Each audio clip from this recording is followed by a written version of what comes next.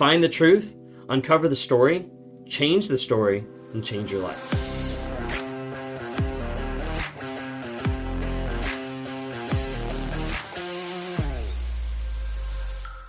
Do you struggle with the idea of going no contact? Like, does going no contact, or maybe like physically like pulling out your phone and blocking someone, does that feel like, ugh, like that's not something I want to engage in. That's not something I want to do. Like, a lot of times when people are thinking about, blocking, getting rid of a toxic person, or just getting rid of a person in their life, they're very much like standoffish. It's like, I don't want to do that. Like, that's scary for me. Now, a lot of times we see there being a fear that develops of someone actually being like, I'm not sure if I can actually bring myself to the point of going no contact with the narcissist. Like, I'm actually really worried about engaging with that on that level of going no contact because of a couple different reasons. So today I want to share with you 5 different reasons of why a lot of times people are afraid of going no contact with a narcissist, and kind of break it down a little bit. So stick around for all 5, okay? If you guys are new here, my name is Ben Taylor. I'm a self-aware narcissist on this channel to provide awareness, growth, healing, and change. We do that by dropping the nuggets of truth on all different platforms. So if you haven't already, please follow on some of those other platforms to just help out build that community and share your story, your things that are going on to help other people. So check us out on TikTok, Instagram, Facebook, LinkedIn, YouTube.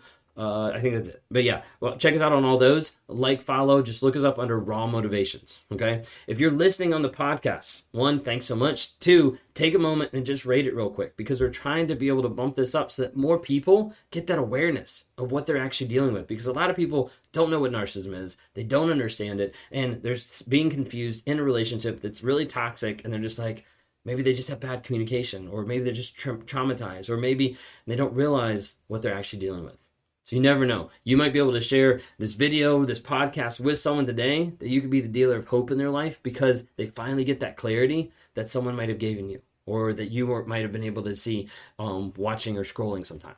Okay, so help us out with that. If you need help with community, with growing, with helping, healing, and develop, please go and download our app. Okay, just go to narcapp.com, NARCAPP, narcapp.com, and look at the app there. Download that, get access to a community of like-minded people that are trying to help you heal, grow, change, develop, get access to courses, get access to understand what narcissism actually is, what it looks like, and how to be able to spot it, of how to build boundaries, of how to have healthy dating. Go in there for accountability, of tracking your no contact, of making sure that you journal to know the truth of the situation.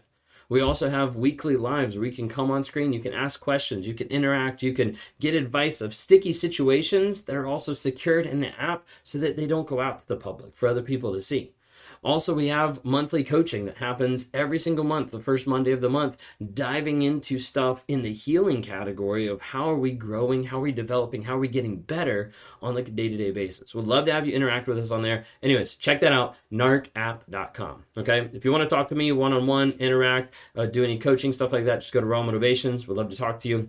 Anyways, let's dive right in. Okay, so when we're talking about no contact, when we're talking about going no contact with a narcissist, with a toxic person, sociopath, psychopath, you name it, whatever, okay? Toxic in general. Toxic is toxic, okay? When we're talking about no contact, what does that mean, okay? A lot of times people think that no contact means not responding, okay? That is not no contact, okay? No contact is when there is no way for you to be able to interact with that person.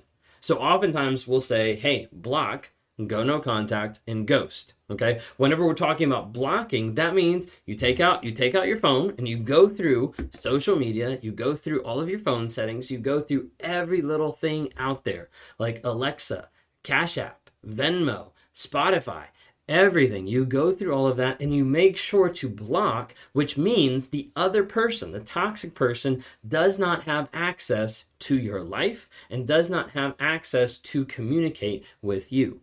A lot of times I'll use the phrase block, ghost, go no contact, okay? And so what that also means is with ghosting, that's where you disappear, okay? Think of it like a CIA movie or something like that, where you're a spy and you get burned and all of a sudden you just like disappear off the face of the planet. Like you change your identity, you move, all that kind of stuff. Now, am I being like extreme to prove a point? Yes, because sometimes, and we've had to work with people to get them out of sticky situations, sometimes that's an actual reality of moving, changing their name, disappearing out of the whole section of the narcissist's life to be able to provide that safety. Okay. So I'm saying that in like a general way so you understand that, but I'm also saying like it's real. It's not just like, oh, that's me a nice thing. No, block, ghost, go no contact. So when we ghost, a lot of times it's like, hey, you've already set expectations. You've already communicated the issues. You just need to leave.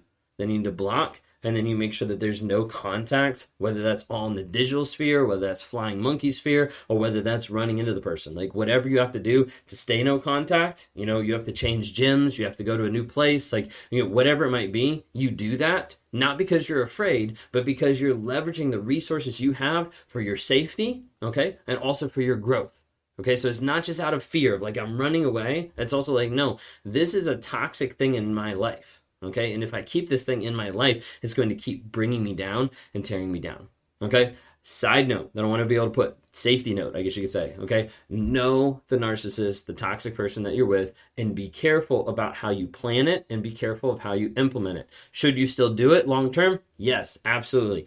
Is there things you need to put in place to make sure when you block that you're in a safe place or you have friends around you or you're able to get out? Yes, so please be careful to make sure that when you do this, it doesn't also ramp up an aspect of abuse, and make sure that you're thinking through crucial situations for your safety.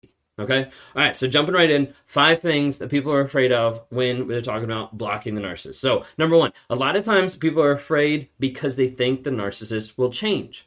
They're like, but what if I block and they get better? Like, what if I block and, you know, they start working on themselves and they get so much better? Like, what if that happens? Like, maybe I should leave the door open so they can come back and communicate of how much they've changed and how much they've grown.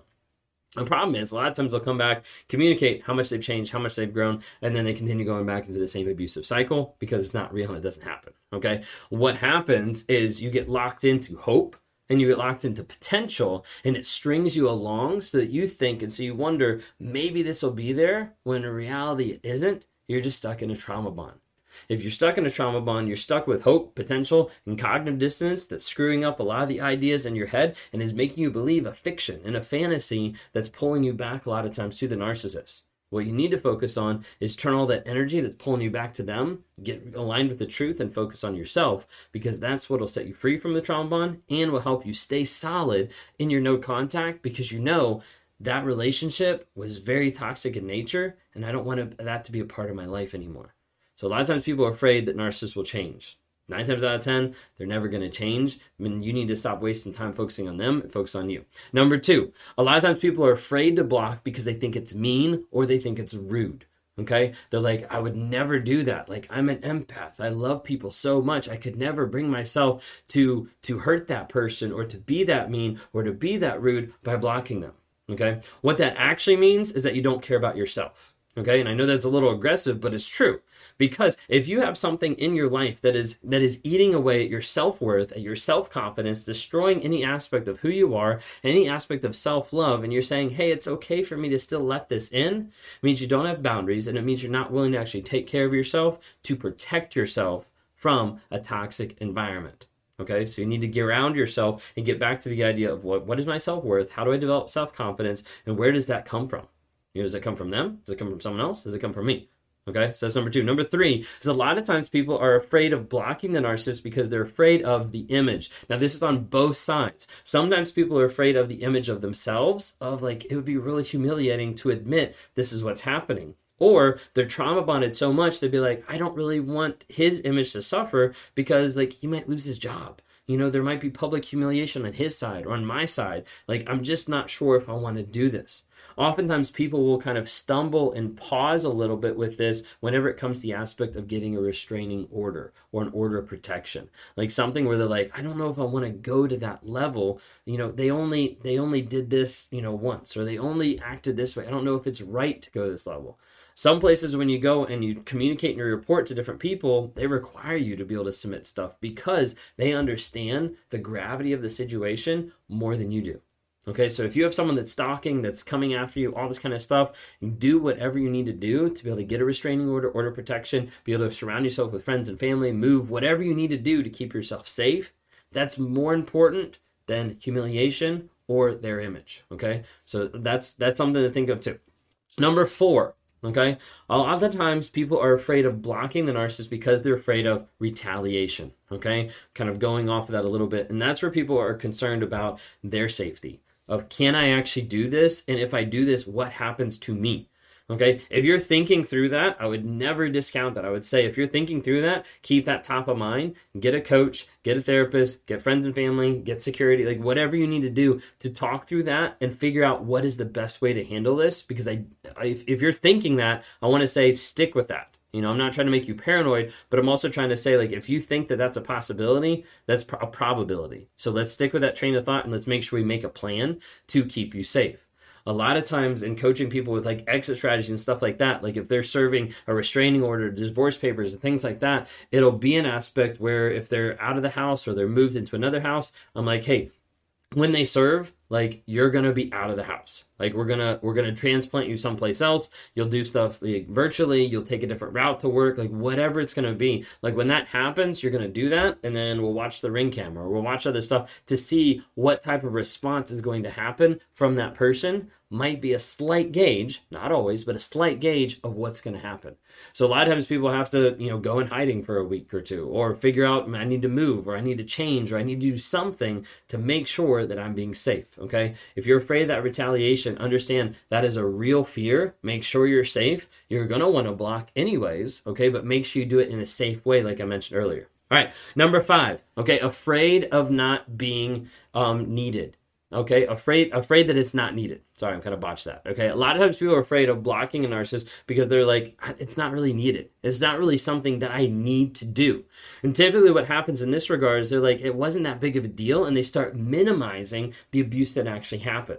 The problem is when you start minimizing the abuse that actually happened, you're not living in truth. You're living in a fantasy. You're living in a fiction. You're looking at the past and you're only picking up the good moments. You're not realizing, hey, it was abusive in nature and it was destroying me. So you need to get back to the truth. Okay, the truth is what sets you free. So there's 5 things that you're afraid of a lot of times that when it comes to blocking and going no contact with a narcissist. People are afraid because they're afraid that the narcissist will change. They're afraid because blocking feels like it's mean and rude. They're afraid because it might affect their image or their public image. They're afraid of retaliation, and they're afraid of it not being needed. Okay, what I want to encourage you today, the last thing I'll leave with you here today, okay, is number 1, find the truth, uncover the story, change the story, and change your life.